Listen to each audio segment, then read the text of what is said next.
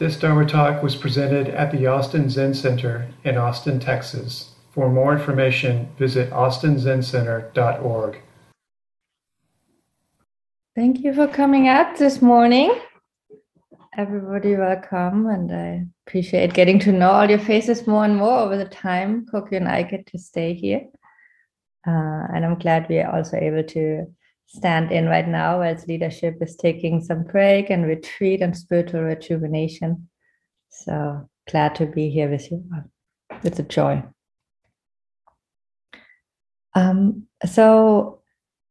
Today is a topic on merit, and it's kind of subtle. And I want to invite you all to come forward with questions. Anytime you have a questions, please raise your hand and make yourself known. Let's talk about it. There's some subtle stuff there, but it's really interesting.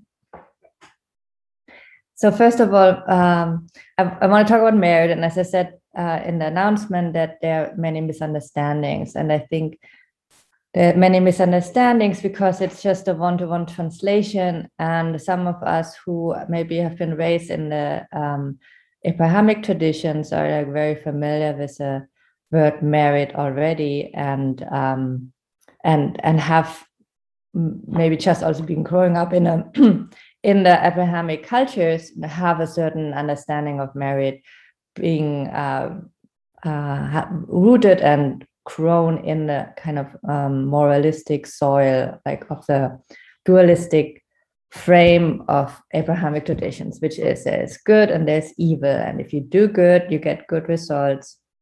And if you do bad, you do bad results. And most of them are kind of in the past connected to a God, a creator God, who either rewards us or punishes us. So that's kind of like the Abrahamic usage of merit. And the word has been already like in our culture used in this way. There's still kind of the meritorious job system that some of us are in, where, you're getting, based on your reviews of your job performances, you have a meritorious growth in your job or not. So merit is in this way very much linked to behavior, to action behavior, and in a way of being either good or bad, reward or having a reward coming on or not.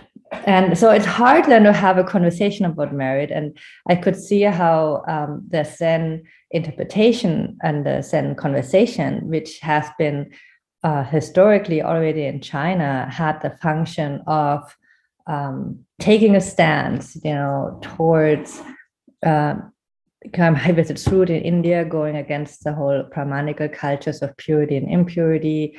That's where Zen grew out of, with the Siddha tradition that already kind of went against this kind of rigid pure and impurity historically there. And then in China, definitely Chinese culture is very moralistic themselves, with Confucianism, and also Zen was kind of liberative there and had a big impact, stepping and challenging ideas of morality there. So it would fit nicely, and of course in our culture to do the same function.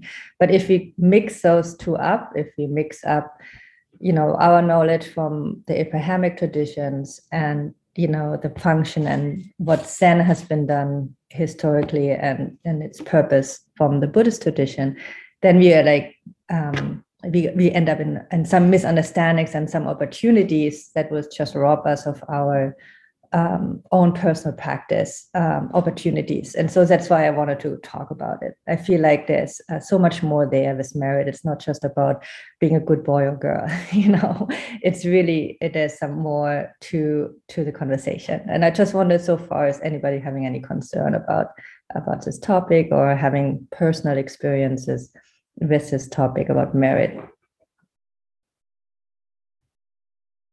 Okay. I will just present a little more, and maybe if questions come up, keep exploring them. So again, like one of the main misunderstandings can just to like really put Christianity and the whole Abrahamic traditions aside. when merit is being used in the Abrahamic traditions, it's very clearly used in relation to the creator God that is being the Godhead of that religion.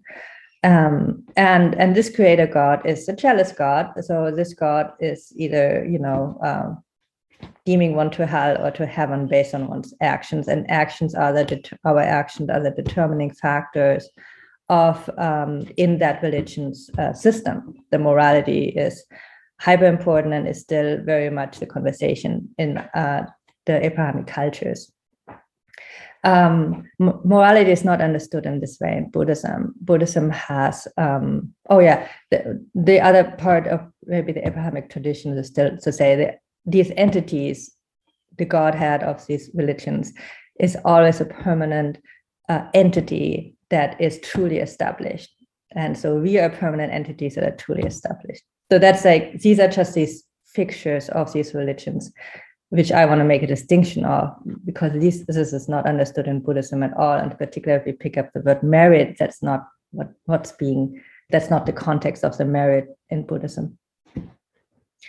So in Buddhism and the way the South Asian traditions have been approaching merit, there is a very much a vast worldview of past and future lives, of karma, cause and effect. And karma is in this way understood also differently from the other Hindu traditions versus in Buddhism, mostly that that whatever actions we are perform, they ripen consequences, and it's kind of a circular evolvement. There is no Godhead or anything involved. So again, I'm trying to differentiate here between Buddhism and Hinduistic understanding of karma. So in Buddhism, absolutely no Godhead involved. There's just our actions. Whatever seeds we sow, these fruits are we ripen. Yeah, just plain basic. If you are having, acting generously, you feel generous and people respond to you generously. It's just that simple. And it's very personal, because only you can know. There's nobody looking into your mind and judging which thoughts are, good or bad. You know what your intentions are.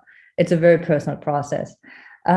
So in this way, karma, whatever mixture of intentions are part of your activity, that's the fruit you get. So if you like in generosity is like the main example of because it's such an obvious example, right? It has to do with a certain openness, being generous being allowing things to happen. So there are various degrees, right? You can be very generous monetarily on a material level, but you might have some reservation mentally and emotionally, like you're feeling controlling about what happens with the money you just gave, or you're feeling concerned that you just wasted something and you're regretting it. Then it's actually not considered generous, because you're actually emotionally and with your thinking are retracting your actions. You might outwardly look as a generous person because you just handed $100 to somebody else, but if you had inwardly some thoughts that were regretting your actions, or you were really concerned about what's going to happen with this money, then your generosity is actually only half. You're not fulfilling. I mean, I don't want to put any measurement on it, but it's just not as strong, And then the fruit of generosity is not as strong within you. Within you, you might not feel really generous.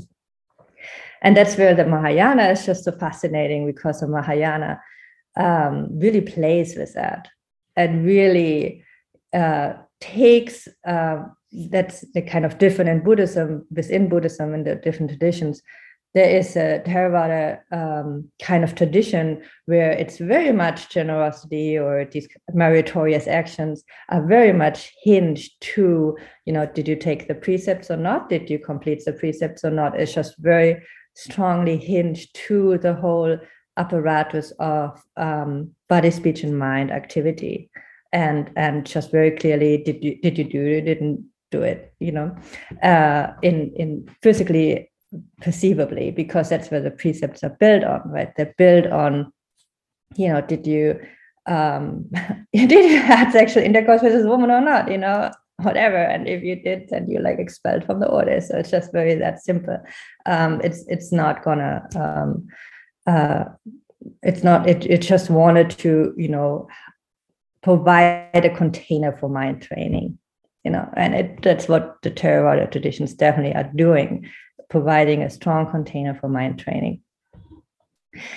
In the Mahayana, that mind training is very much examined based on one's motivation. The Mahayana movement was radical in its time in that it was very clearly saying, well, it's great if you're keeping all these rules and all these orders, but if that's just for yourself, it's not as strong. It will give you the fruits of the awakening, and it's really beautiful. But it's not there's something lacking there. And I think what's lacking here is just an insight or a validity of the complete net of our interconnectedness. I think the Mahayana enterprise is very strongly motivated by celebrating our interconnected web in which we are living, and that we are embodying this net to the fullest extent possible.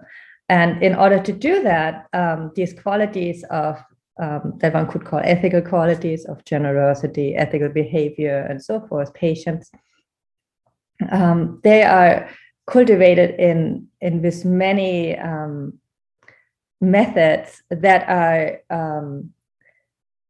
very creative. Because, for example, one could say, if one is like, just acting generously and is giving lots of money, building a lot of temples, that's very, very generous, but the fruits that's coming out of it are very worldly, which means you're just very renowned, your plaque of donorship is being put on many, many temples, and it's a worldly achievement you're having. But, again, is that really liberating your mind? Well, only how would anybody know but you? Like there's just, so how to reach that mind, how to make it not just like be merit, B, it's not just like a worldly goal, and B, how to really have it effectively be in one's mind. And also, you can't just have rich people get into that goal, because it can't just be people with money achieving a lot of merit, and those people who are poor don't. So there's just like something odd there. So that's where some of these tools that are like really fascinating in Mahayana is the practice of imagination. Though there is the opportunity or the invitation very early on to visualize quantities and offerings.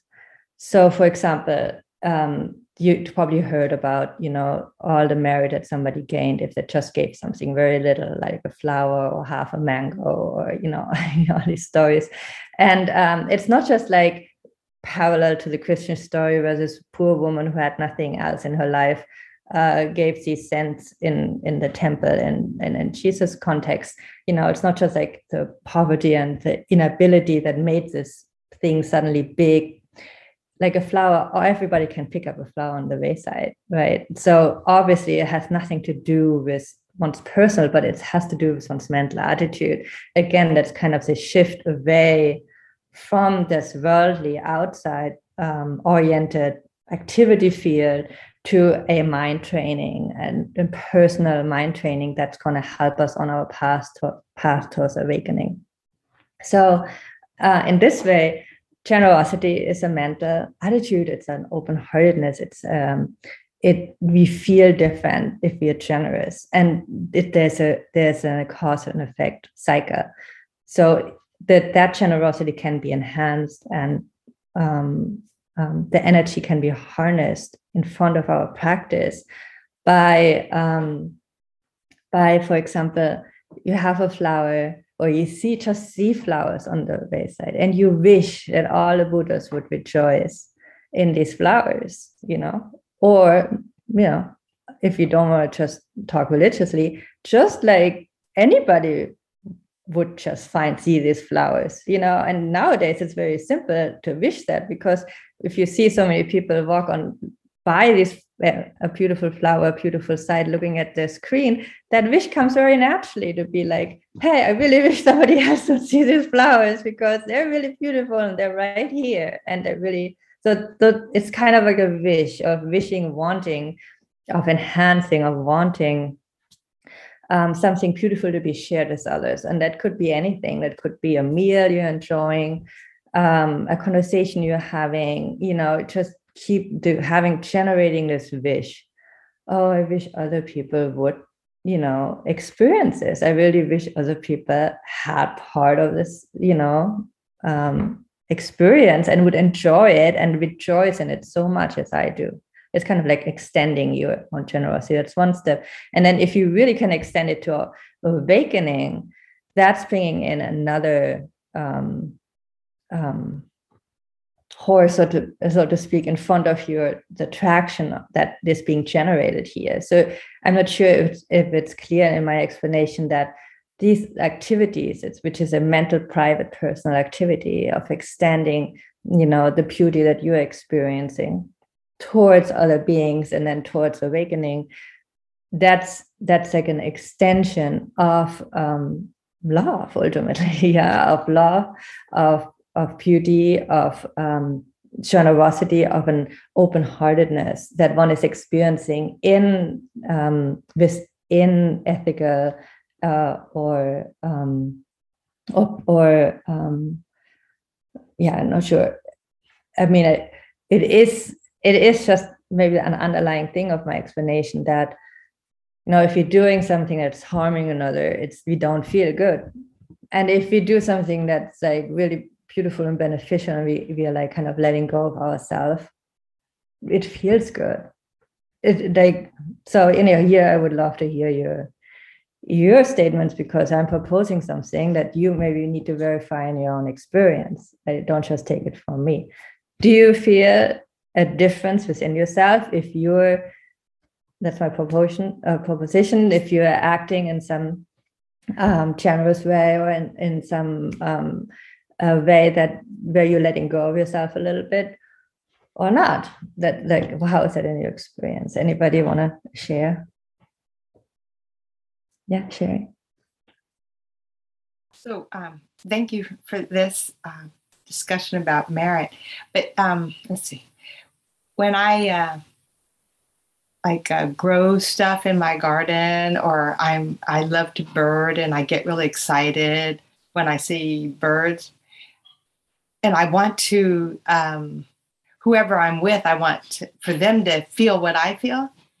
But sometimes it's like they blow it off, and then I feel very like maybe that was extra, like I'm trying to make them feel, and you can't make another person get excited. And so maybe just my role of being excited, they'll notice, instead of me like kind of pushing it on them. Maybe you could generally. Yeah, no, I understand. I get very enthusiastic too, and then I can be overbearing to other people if I'm trying to, extend my enthusiasm to them. And I feel like it is maybe extra of trying to really make sure they do feel like that. But it's always refreshing if I hear somebody else share their experience with me. If they tell me, wow, I'm really, that bird or that flower, that just touches my heart. It's an intimate moment because this person is really sharing how their experience is like. And it's very precious, it is precious. Yeah. Yeah, and how much more if that experience is an experience of non-duality, I mean, sometimes we actually don't even know what it is that a flower or a bird really touches our mind and our heart. And yet, if you really look at it, if we look at our experiences by listening to the Dharma teachings, we can actually see that there are, maybe particularly, I'm talking to a whole bunch of seasoned practitioners here, there are some cracks in our self-serving foundations that, our way of seeing the world, that actually these moments are kind of like maybe some clittering of our inherent knowing that we are not separate from the bird or the flower, and how joyful that is. Yeah, there is. I think if we walk around in this Dharma enterprise, constantly making a judgment, what is Dharma and what is not Dharma, we are falling into some kind of chains and or imprisonments where we maybe not allowing very simple moments to be actually really, really powerful. And that's maybe particularly the message within Zen Buddhism, where they really are pointing towards, the pine tree in the garden. Why would you want any more, to the explanation to the Dharmakaya than that? So they are very strongly emphasizing the here and nowness as a revelation of the Pure Lands, or as a utterly completion of all that we are searching for. And in this way, I feel we are well at home to allowing to see. Not that I'm saying that each time you're touched by a flower, we are immediately have realized the Dharmakaya, but it might be a tickling of something, and allowing and following that, allowing those more and more, and letting them to be shared with other people, I think will contribute to an inner growth that might be very rewarding. Yeah, Rich? I would like to say about Sherry's work that when she says, I don't know how to share this sort of enthusiasm, I would say she has impacted me in terms of her practice. Her garden practice has impacted my interest in flowers, right? And I know that other practitioners have, through their generosity, have impacted me, like Mark Bukowski, for example, and others who are just, through their generosity of her practice, are showing up and doing the practice. And this sort of effort has, I don't know how to say it, has just sort of penetrated my awareness enough to where I'm like, okay, I want to do that too. I appreciate what they're doing. And they're not doing it because they want to get a lot of attention necessarily. They're not doing it because they want to get praised or financially rewarded, but they're doing it because there's something there for them, and it's emanating outward. And I mean, I feel like, Sherry just keeps coming every Sunday, and I like that. I really appreciate that. And I've told her that. I think that's wonderful. And that has been sort of a model for me of just keep doing the thing, just keep doing the practice, and so I think it has the merit of it sort of extends outward to other people if you're looking for it. So that's all I wanted to say about that. Thanks for saying, Rich. That's really helpful. Here you are. I think we're in action here about celebrating our interconnectedness and how much we are influencing each other, and how much our joy and our practice is influencing each other. Yeah, I mean, that's the benefit of Sangha, and that's the beauty of sticking together and practicing together. Absolutely. Thank you. Thanks for sharing. So I still really just want to get across some points here, and maybe the next step would be, since most of you probably know the story about Bodhidharma, right? And very much it's part of the Shusa ceremony, was part of my Shusa ceremony, and it has been recited many times. And Bodhidharma comes to China, meets the emperor. The emperor asks him how much merit did he generate with building all these temples, and Bodhidharma says no merit, and then said, what's the holy truth? And that there's nothing holy. And then, who are you? And he's basically saying, I don't know. And the emperor was really baffled, and Bodhidharma went to the north and sat against the wall for 9 years. So that kind of story we have in Zen. And I think many people righteously interpret that story as, if you have any gaining idea in your activities, you are not generating any merit. And yes, that's exactly that principle of even if you do outward activities, but your inner mind is not aligned with them, generous activities or ethical activities, and your inner mind is not aligned with them, then there is not much merit gain, because it's all about mind cultivation and this practice path. It's not about some other godhead or some kind of karmic force principle we're trying to trick for our benefit that we are trying to accomplish here. It's really about, are we internally calmer, kinder, and more clear? Are these the results of our actions? Bottom line, are we kinder? Are we, over the years, over the months of our practice, are we more patient? Are we kinder? Are we more calmer with the chaos in which we all live in? Are we more clear about our present moment experience, about what Dharma, the role of Dharma has in our life?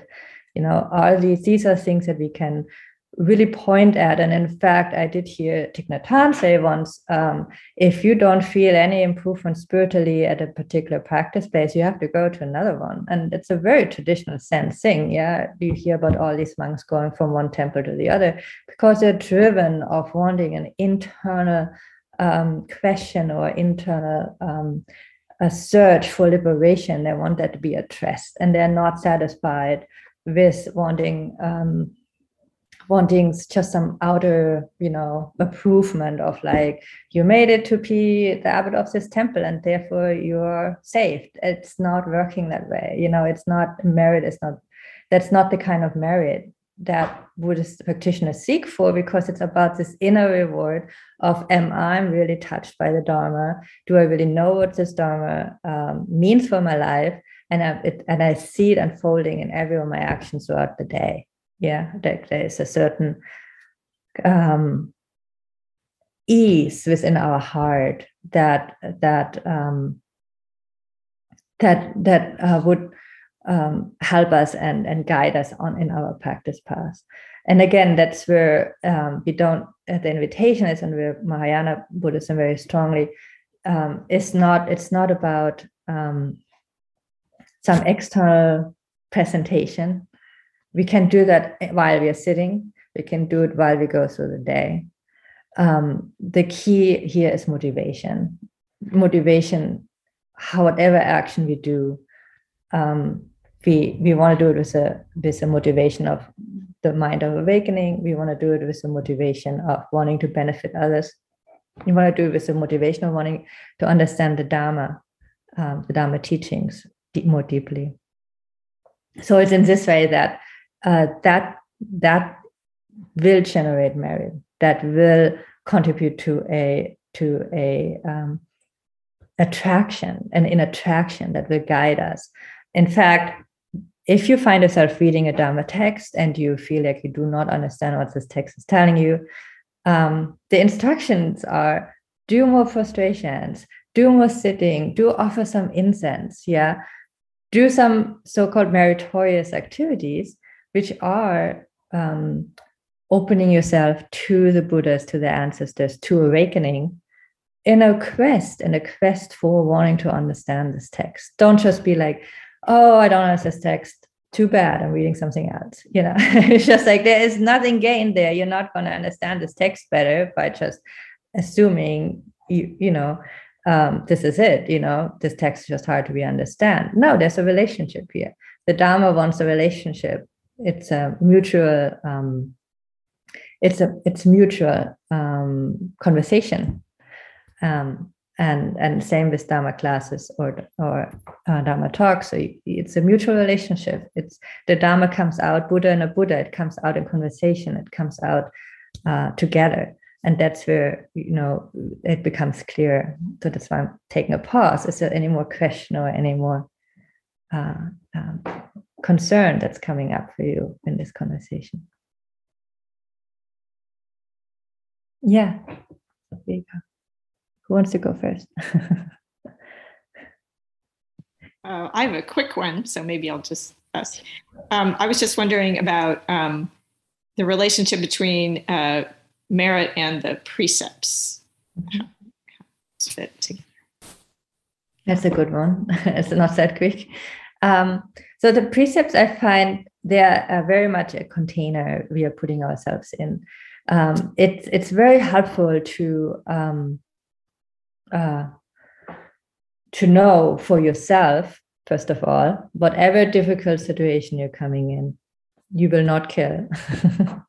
Like, you're going to stay out of that trouble. You're going to closing the door, which also could mean that, if you're in a head-on conversation or confrontation, if you don't kill, it might just be that you're going to be killed. But that's something that we want to get working with. There's many Zen stories, right, where the teacher has been confronted, you know that I can kill you, and the person saying, yeah, do you know I can be killed? I really knowing I can be killed. That's like one vulnerability to be in touch with, which can be very hard to do. But there's also the other story. If you can escape it. There's no need of having to become a sacrifice, for other people. So, but it's a commitment to not wanting to kill. Of course, the Buddha's teaching, painting a really big picture, are also saying, well, on the spiritual development of learning emptiness more and more, it doesn't mean you're not going to kill. It might be that you might be killing because it's all a dream and there's nothing to be lost here. But since we are not on this level, and this is medicine that's too strong for us, we're putting that aside, and that's just our time being of vulnerability for us so far. But it is telling us it's not just like we're not condemned. You're not condemned to a certain state, but we are protected by the fact that we just do not want to kill. And also what killing means here is you really want to kill. Karmically, there is like many steps have to be part of for an action to have the karmic negative results, particularly for killing. For example, it's always a very helpful thing because we inadvertently, for example, garden and you are killing some insects, but you didn't set out, I want to kill these insects today. It wasn't your intention. And so there's these things, it has to be one's intention, one has to follow through with the act. The other being has to be really killed by you, not just like escaped it or only half killed. And you really rejoice in having done it. And these things, these kind of activities have to come together for it to be a really negative effect. But so in this way, precepts are already like breaking through that kind of negativity and possibility of negative act by you vowing publicly, I don't want to kill. So if we happen to see you killing somebody, then we were like reminding you said you didn't want to, what happened? And then you can explain and we can talk about it, and it's a conversation. Yeah. So it's in this way, there's the precepts are like an incredible helpful road container or container, road guide, rail is kind of a railing. And it's also helpful for community because then I'm hanging out with people who all vowed not to kill. It's just so relieving, they've all vowed not to lie to me, so whatever they said, that's gonna be what it is because they vowed not to lie to me. Having a community like that, it can be really, really helpful for each one of us to like stand up for that and say, yes, I want to, just like these islands of sanity that we really need in our culture right now, right? Where we really like are committed people together who are, saying, I do not want to, act in any of these behaviors that are harming others. I'm here to commit and not to harm. So that's what these precepts are about. Yeah. Hi, Shoho. My name's Dave. Hi. And I need to change my name so it says Dave, not Deepak. Yeah, it's always hard to pronounce it. I need to do that soon. I've been meaning to do that for the last 2.5 years. At the beginning of your talk, you're talking about karma and within the context of merit. And I would just say that the relationship between karma and merit alone is something that's just making my mind just explode a little bit with all of the potential and the kind of possibilities and the interactions of karma and merit. It's just very interesting to me, and seems worthy of further conversation. But with the idea that as I think you mentioned in the Mahayana tradition, intention is factored into karma. And it just reminds me how that seems to connect directly to the idea of, if you have a gaining idea in your actions, then that has an impact on the merit. So anyways, I just wanted to mention I'm fascinated about this idea of the connection between karma and merit. And I often think about karma that I generate. And I don't often think about merit. You do or you don't? I don't. I don't. Well, it's interesting. So first of all, I feel like that's still very much what Karen was asked, and I'm not sure I 100% answered it. So I will answer it here, and I'll try to answer it here. In particular, with karma, again, you said you think a lot about karma, and I would kind of want to question that right away, because only the Buddhas really know how karma unfolds and how karma goes. There are elements involved there that are just so subtle. In particular, because karma includes our thinking and our thoughts. So it can get really subtle. And sometimes, looking into my own mind, there's part of me wants to do this and part of me wants to do that. And then it can get really confusing. So it's hard to think about karma because we think only in, right and wrong ways. And that can be an entrapment, while karma is really by definition outside of it. So, but as of how karma now connects with merit. So merit, again, I would call it a kind of a force that one can tap into, meaning it's the cause and effect of knowing that every actions we do will come back to us, personally, that it will never have to do anything with other people as much as it mostly had to do with us. And again, I would like to steer merit really as a motivational, and it's kind of more of a motivational aspect of our practice that is the one that's generating the merit. While there are certain prescribed activities that are more merit producing than others, it's really about the motivation of how we do these activities. And if it comes to motivation, honestly, when I was in my priest training, I tried so hard to lock my motivation into what I thought would be very conducive to awakening. For example, there is in Avatamsaka Sutra, this is book 11, that you might have seen many of the quotes in the Zen context. For example, the Buddha's robe chant, if it comes out of that.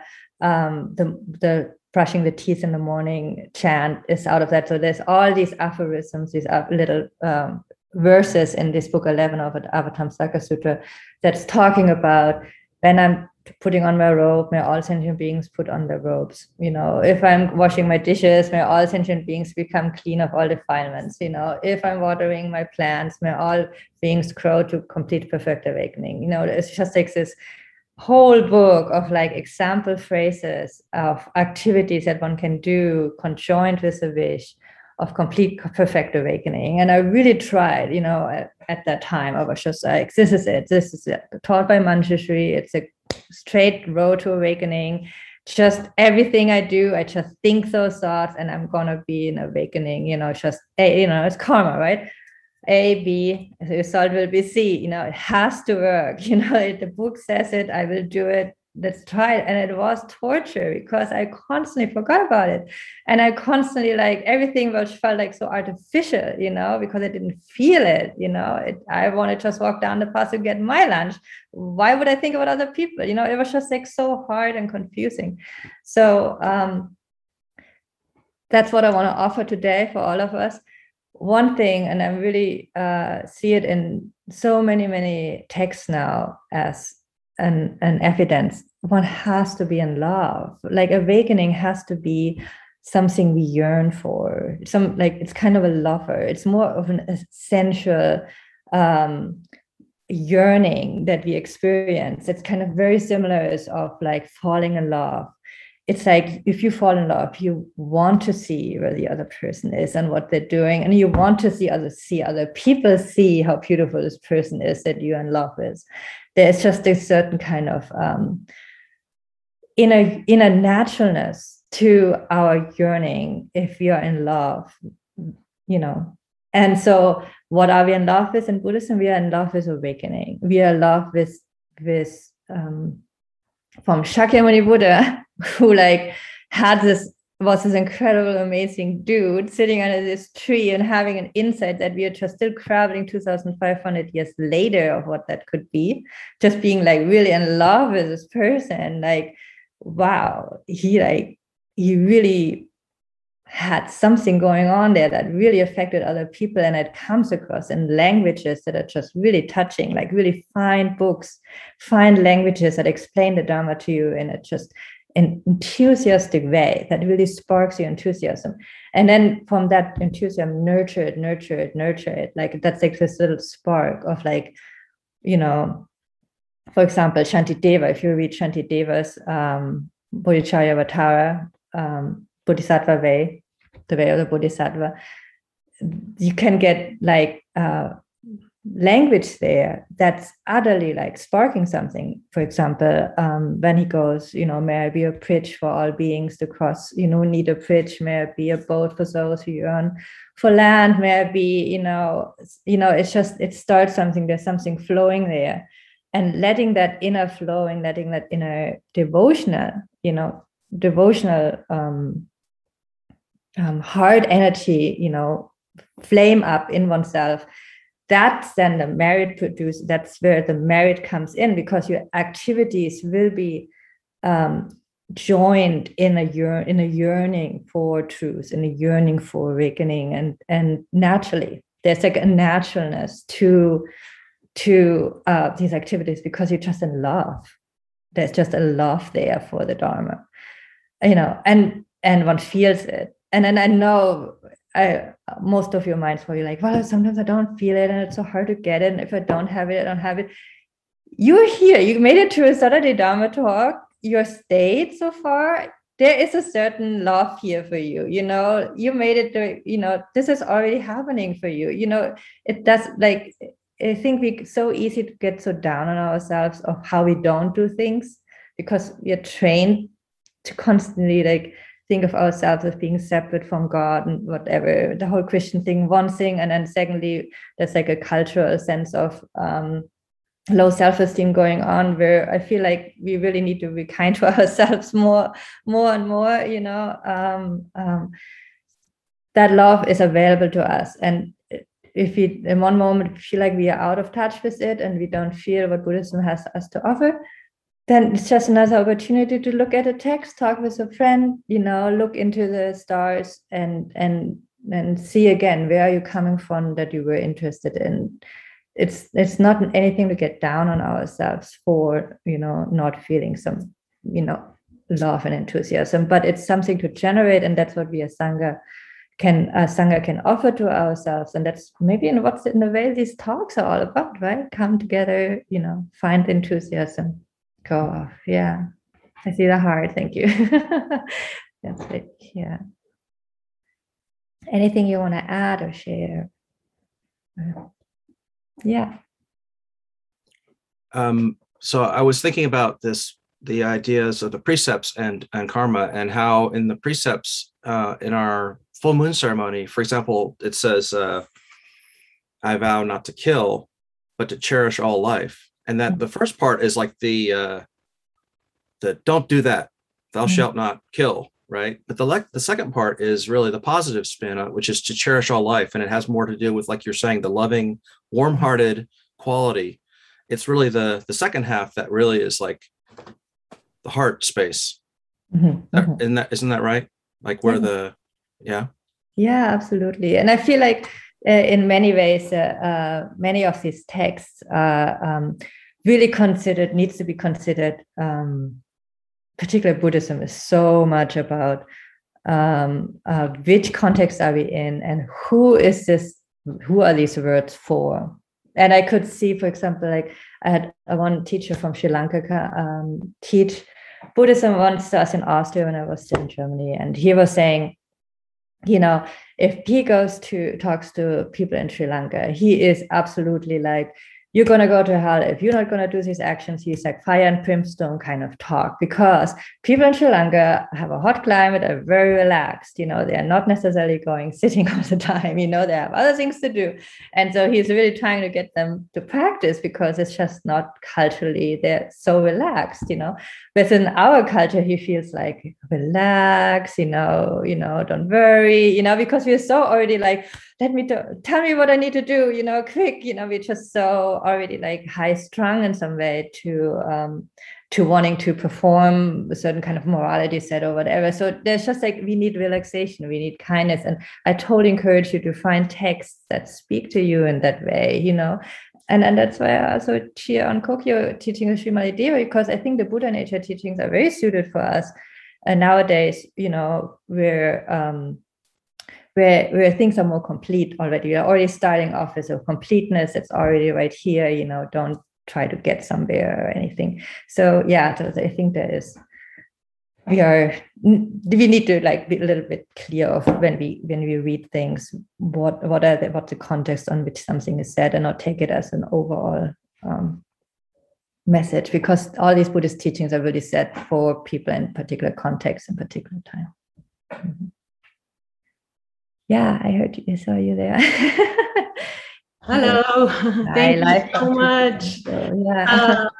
I have a question. As you were talking about intention and generosity, it almost feels as if once intention is involved, you're into a duality even. I feel like it's almost like once you have no intention, it's just rising naturally, is really the true generosity. Because then once you start moving either forward or backwards, you fall.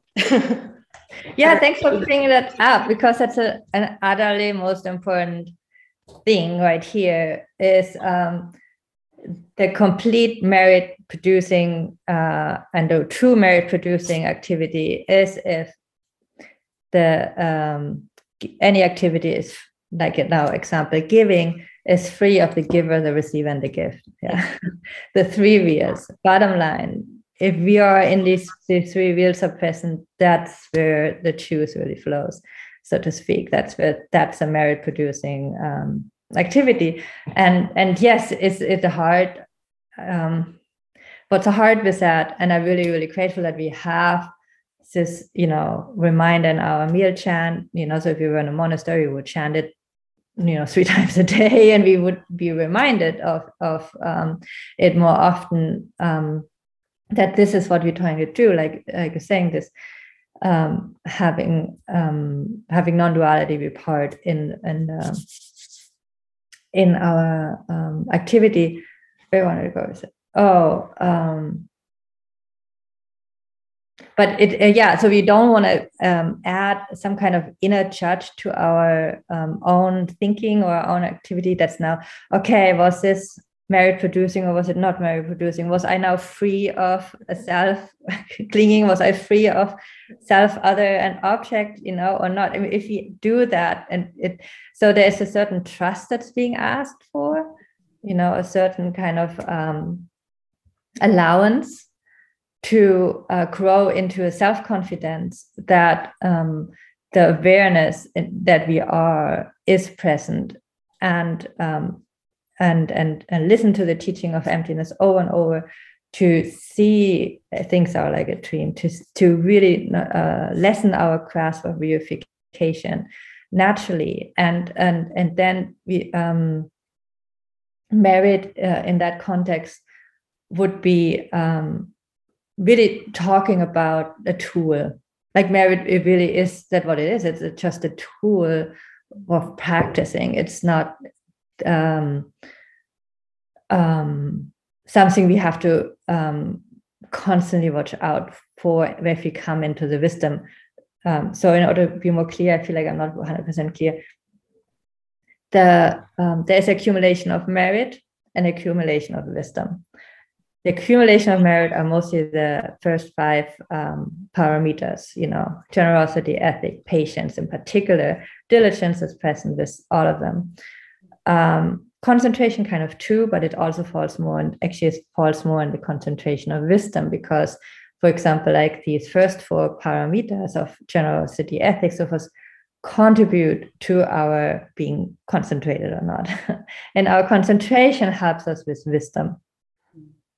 So there's this whole wisdom aspect, and that's its own accumulation, meaning when we do generosity of giving, we can be more or less clear about being wise, about non-duality, about this being free of giver and receiver and gift. So accumulation of wisdom gets its own package, so to speak. It's kind of its own. So to keep it separate in that way maybe helps to just know that merit supports wisdom mostly. And for example, the 6th ancestor didn't need so much accumulation of merit. He was just listening to one sound and it was totally clear to him. Most of us need the accumulation of merit and need to work on that one in order to have the wisdom. Is that kind of addressing kind of what you were saying? I think so. Yeah, it's just something I think I have experientially. It's like when there's any intention, either good or bad, it feels off. It's just when it springs naturally is when it feels the most, true. I don't know, or free. free. Yeah. And at the same time, because we all we're social creatures. I definitely found in my community, in my Zen training, where I was like, I want to be free. And then there's all these rules. And then there's other people's opinion. And then when I was free, somebody else was scared, because I was just freely expressing myself and they had a totally different interpretation of what I was just doing. Then my freedom was, first it was like, they're raining on my party. I just felt so free. And they're like telling me, putting some intention on me that I didn't mean to and whatever. But by bottom of the day, we're only as free as much as our neighbor is free. So appropriateness is the beginning and the end of all of Buddhist teachings. And that's where actually it gets fascinating, because we get to learn so much. One of the big things we get to learn in Buddhism is skillfulness. Like we might be really free, but it might scare other people. So therefore, we need to learn skillfulness, and learning to be skillful in order to bring the message across that we just love everybody. Yeah. Is that helpful? Thank you. Yeah. I mean, freedom is a big word in America for sure. And it's a different freedom, I feel, in the religions, because the religions are really talking about freedom from suffering, bottom line. It's not so much about if one can carry around one's gun or not, or if one is able to do an abortion or not. It's really all about, are you internally free from suffering? Is anybody around you free from suffering? And suffering, most of it is being defined as grasping to a self, having a idea about oneself. Yeah, I don't think it's necessarily about like what you're talking about, freedom, in terms of like how we do in America. Like I want to be an individual, I got to be myself and all that stuff. It's more of a feeling of being in the stream than that kind of freedom. Than an individual freedom. That's, I think. Yeah, meaning like a stream of feeling connected to. Yeah, I mean, and sometimes connection it has to be a little rocky, I think, to kind of get like see all of our parts. I mean, that's why we have Sangha, yes? I think so. Thank you. I'll be quiet now. Thank you. Yeah, that's why we have Sangha, and that's why we also, have the willingness to learn. I feel like being willing to make mistakes is like a big part of Sangha life, and also of this whole enterprise of finding the dance between our, activities. being helpful or not, or being wise or not, being kind or not. I think there's nothing is written in stone. It's all coming based on the situation, on the people involved. That's where skillfulness is this beautiful approach of Buddhism, where Buddha, what did he teach from the beginning, and it was, an appropriate response. It was always based on what was appropriate. Yeah. Thank you for coming for this conversation this morning.